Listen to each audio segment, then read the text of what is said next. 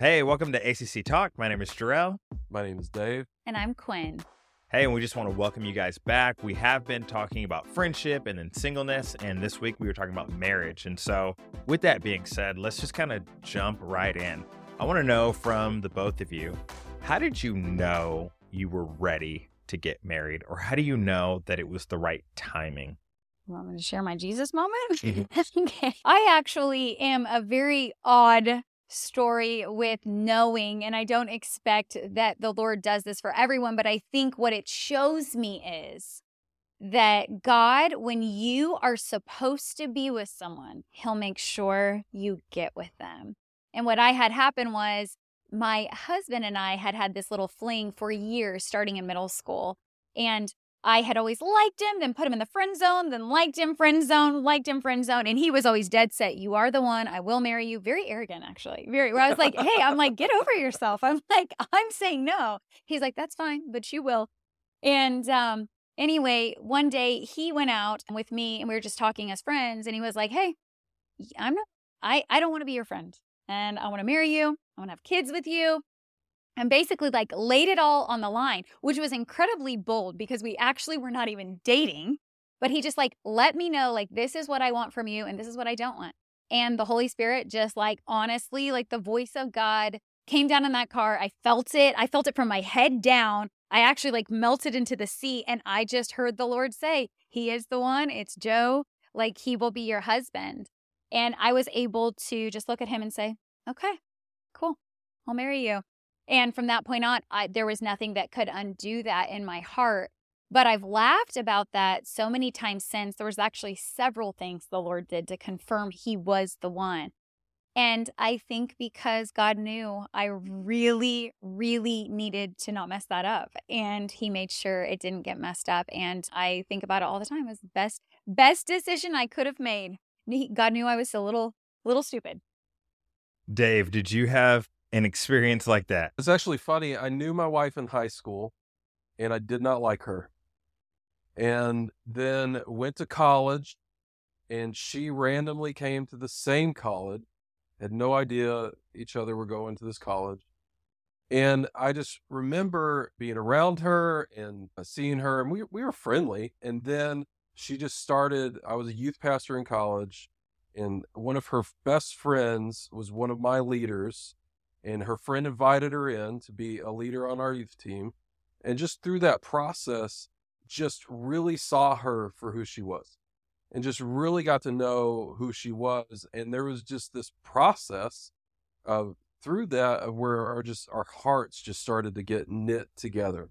And just through that dating process just came to that this was someone that I could spend my life with.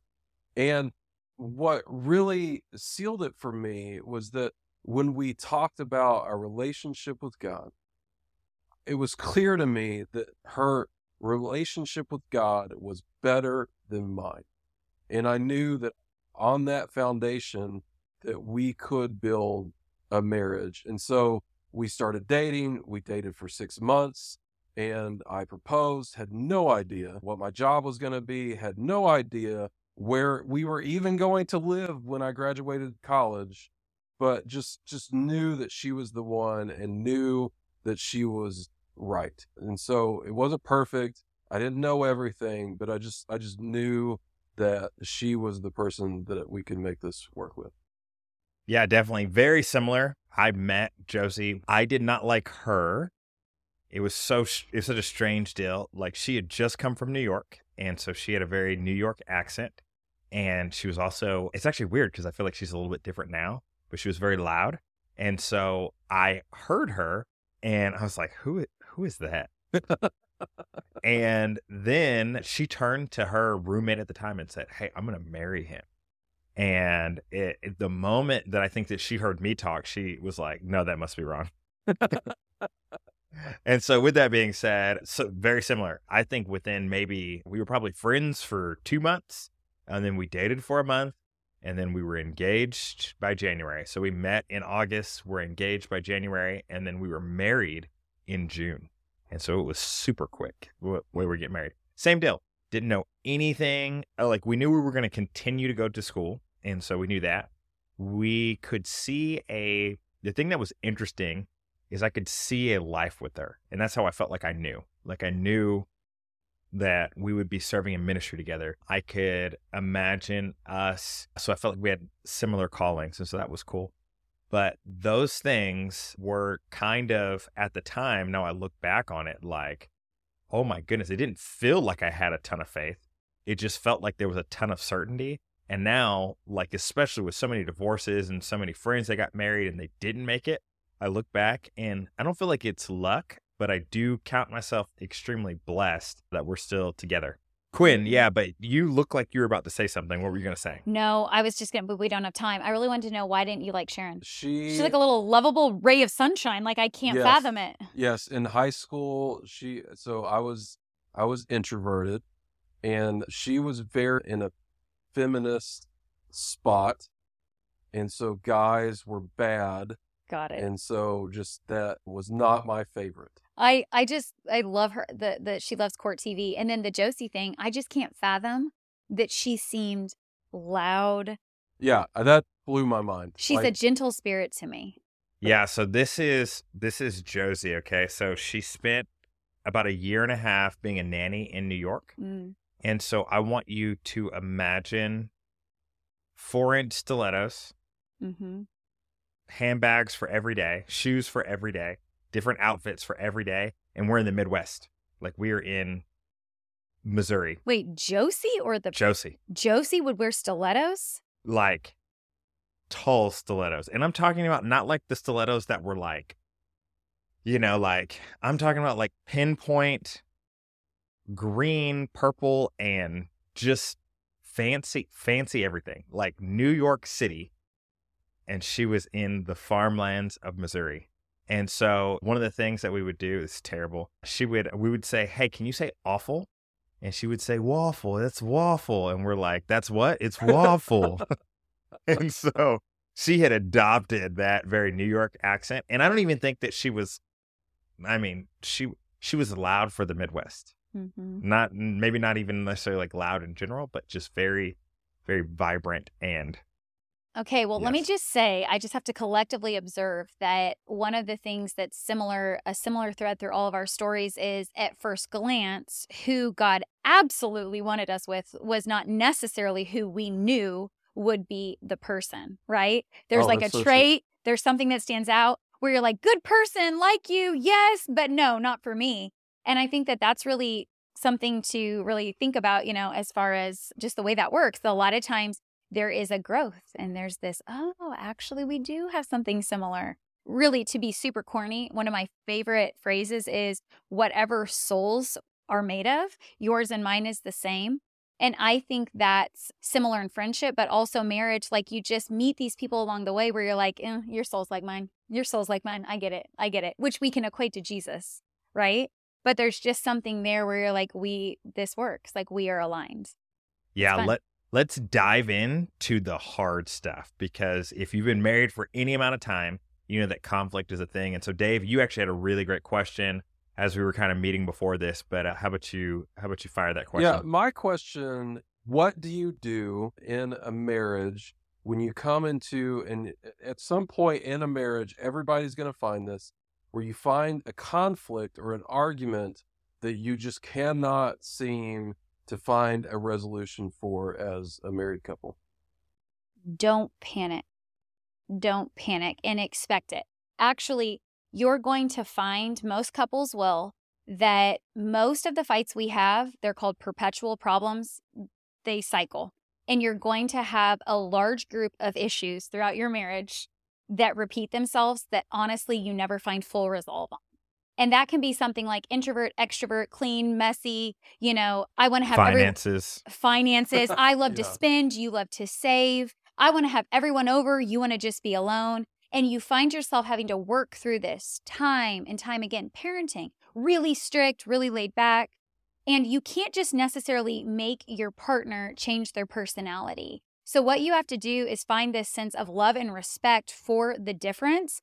And honestly, what I can say is it has to be a flexible mindset in yielding and bending and serving toward one another. There's going to be times where one person has to lean in and go, oh, really don't want to spend that money, but I understand I always want to say no. The other person has to lean in and say, oh, we'll go out with friends, even though it makes me cringe because I don't like these people. There just has to be this sense of we serve one another.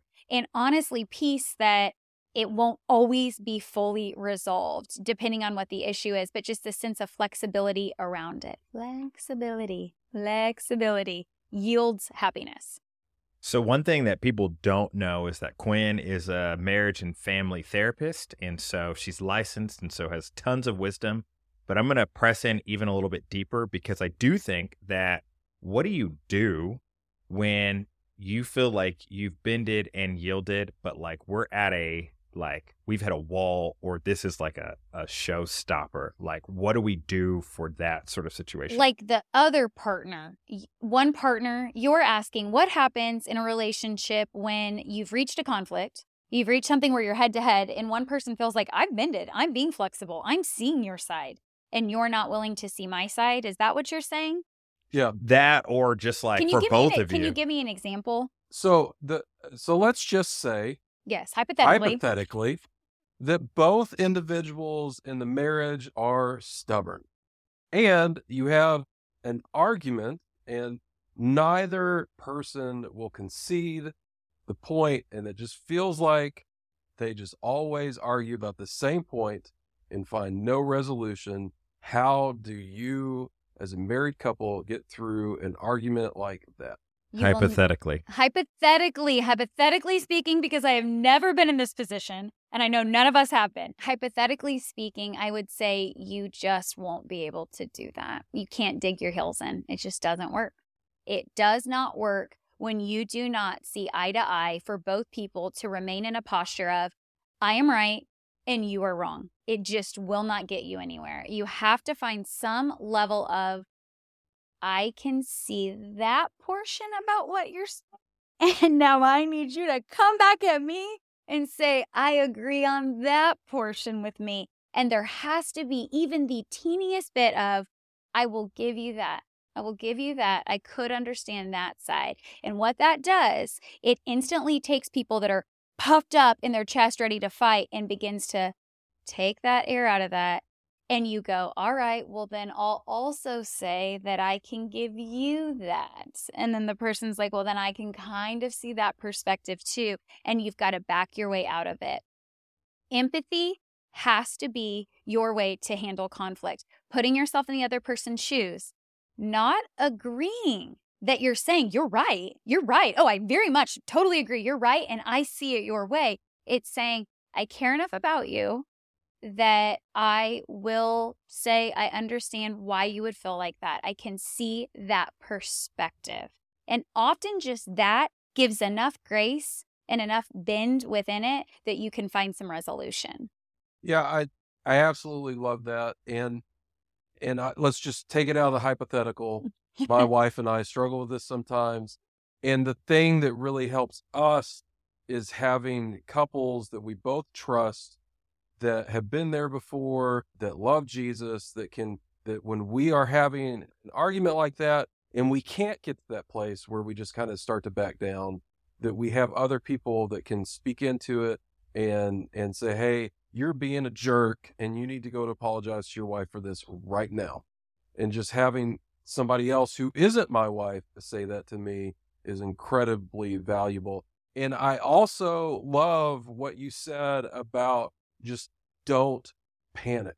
Mm-hmm. I think that is such an incredible piece of advice. I read a book. It was called the Four Laws of Love about marriage. It's this book about marriage, and it had this incredible quote and this incredible thing that there's this study that was done of couples, these married couples, and they asked the question, "Are you very unhappy in your marriage right now?" And they took note of everybody who said yes. So everybody who said yes in this study, they took note and they followed up with them 5 years later. And every single person who had said that they were very unhappy in their marriage, who were still married 5 years, said that they were really happy in their marriage.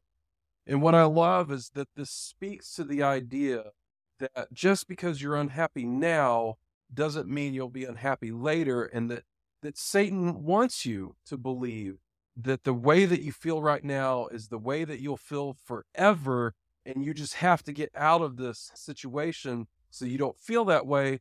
And that's not true. Like, there is a way out. Don't panic. It won't always be like this. And if you just stick it out, you'll come to the other side with a stronger marriage and just a better relationship with Jesus, because you were all able to make it to the other side of that conflict.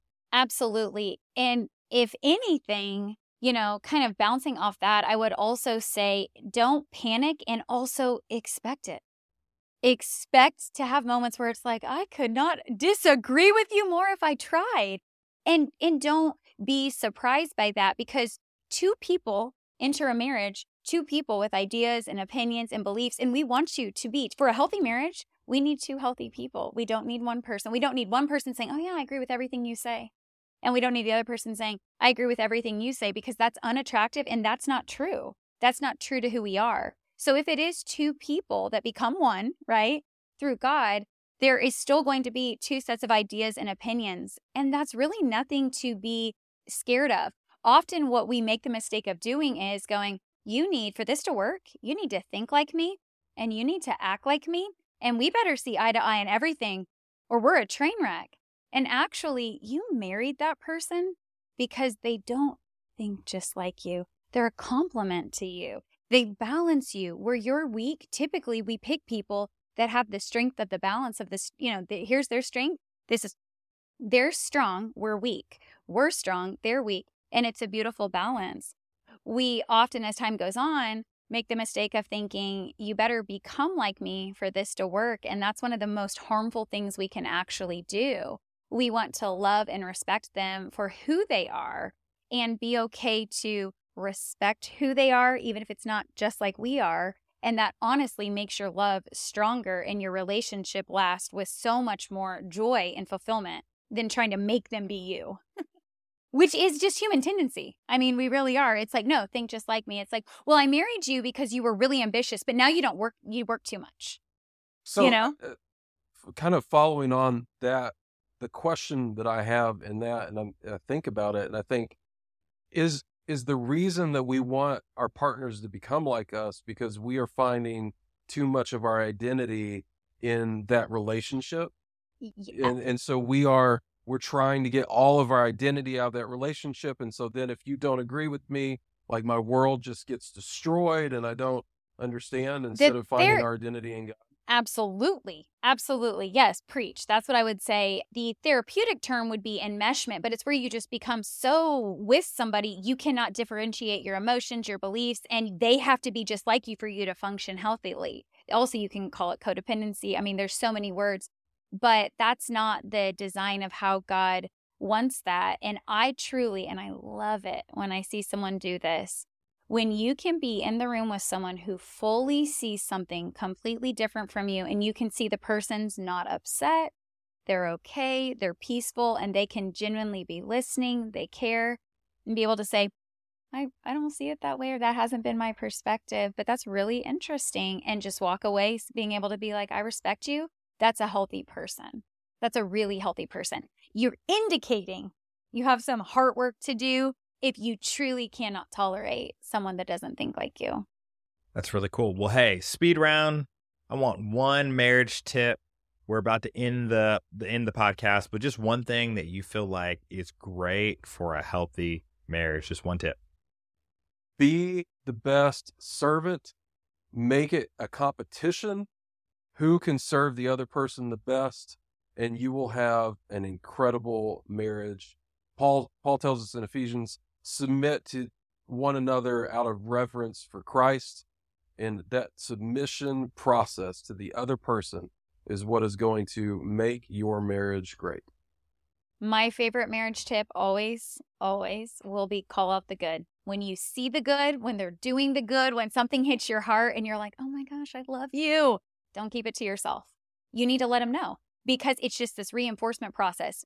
Marriage really is teaching. You're teaching your spouse how to love you well. And we make the mistake of thinking they should just know how to love me. They've been with me for years. No, we all need reinforcement. We all need teaching. We all need training. So every time you say, hey, thanks so much, like that really meant a lot to me, you're telling them, I really like it when you do that. And they hear that and they respond. So call out the good. Definitely. I would say, just trying to put this into words, marriage tip. I don't know if it's even correct, but I just see it in my own life, is that husbands, you need to be genuinely the person that just loves them so much that you're willing to go first in the sense of like forgive first. Be the sort of person that serves first. Be the sort of person that genuinely sacrifices first. And if you do that, I feel like everything just kind of goes in line and goes in order. But that moment that you feel like you need to be served, and that moment that you feel like, oh, because I've done so much, that there should be some immense form of gratitude that your wife or that your children should have towards you. You kind of get into the spot of, I don't know, not loving your wife in the capacity that you need to be able to love her. And I think that you should go first. And it's because you're not being the leader of your family in being the servant. Like, that's absolutely biblical. I mean, Paul tells us later on in Ephesians 5, he says, you should love your wife like Christ loved the church, that he gave his own life up for her. And if you aren't willing to give your life up for your wife, you are not doing it correctly. There's legitimately no greater call. Let me tell you a tip for all husbands based on something my husband does, and kind of saying sort of a combination of everything we're talking about. Something that Joe does that has made all the difference in the world, and it does two things. It's not just for my heart, but it's for the heart of the boys. He calls out the good and affirms me in front of them constantly, but brings attention to them. So he'll say, hey, kids, look at your mom. Does she not look like the most helpful mom? Look at her helping you with her homework right now. Everyone, look at her over here. You are so blessed that you have a mom that will do this with you. I walk in from work. Boys, are you guys thankful that you have a mom that's working for the family? Tell your mom thank you, and just calls it out. And he just constantly who's the most beautiful? Boys, who's the most beautiful woman in the world? And they answer, I'm not sure it's mom. and then he says, okay, but as even as your mom, is there anyone that's you'll only be with someone as pretty as her? But anyway, my point is, he does such a great job of affirming me, but pulling them into it. And I think for the kids to see that in a marriage, and husbands, if you're listening, like that is just profoundly impactful for the wife to feel affirmed in front of her children. And then for the kids to see the father doing that. And then vice versa. Wives do it too. I mean, but you'll definitely get wife points for sure. I'm going to steal that. Good. I should be doing it. Well, that's awesome. Well, hey, thank you guys for joining us for ACC Talk, and we will see you next week when we are talking about parenting.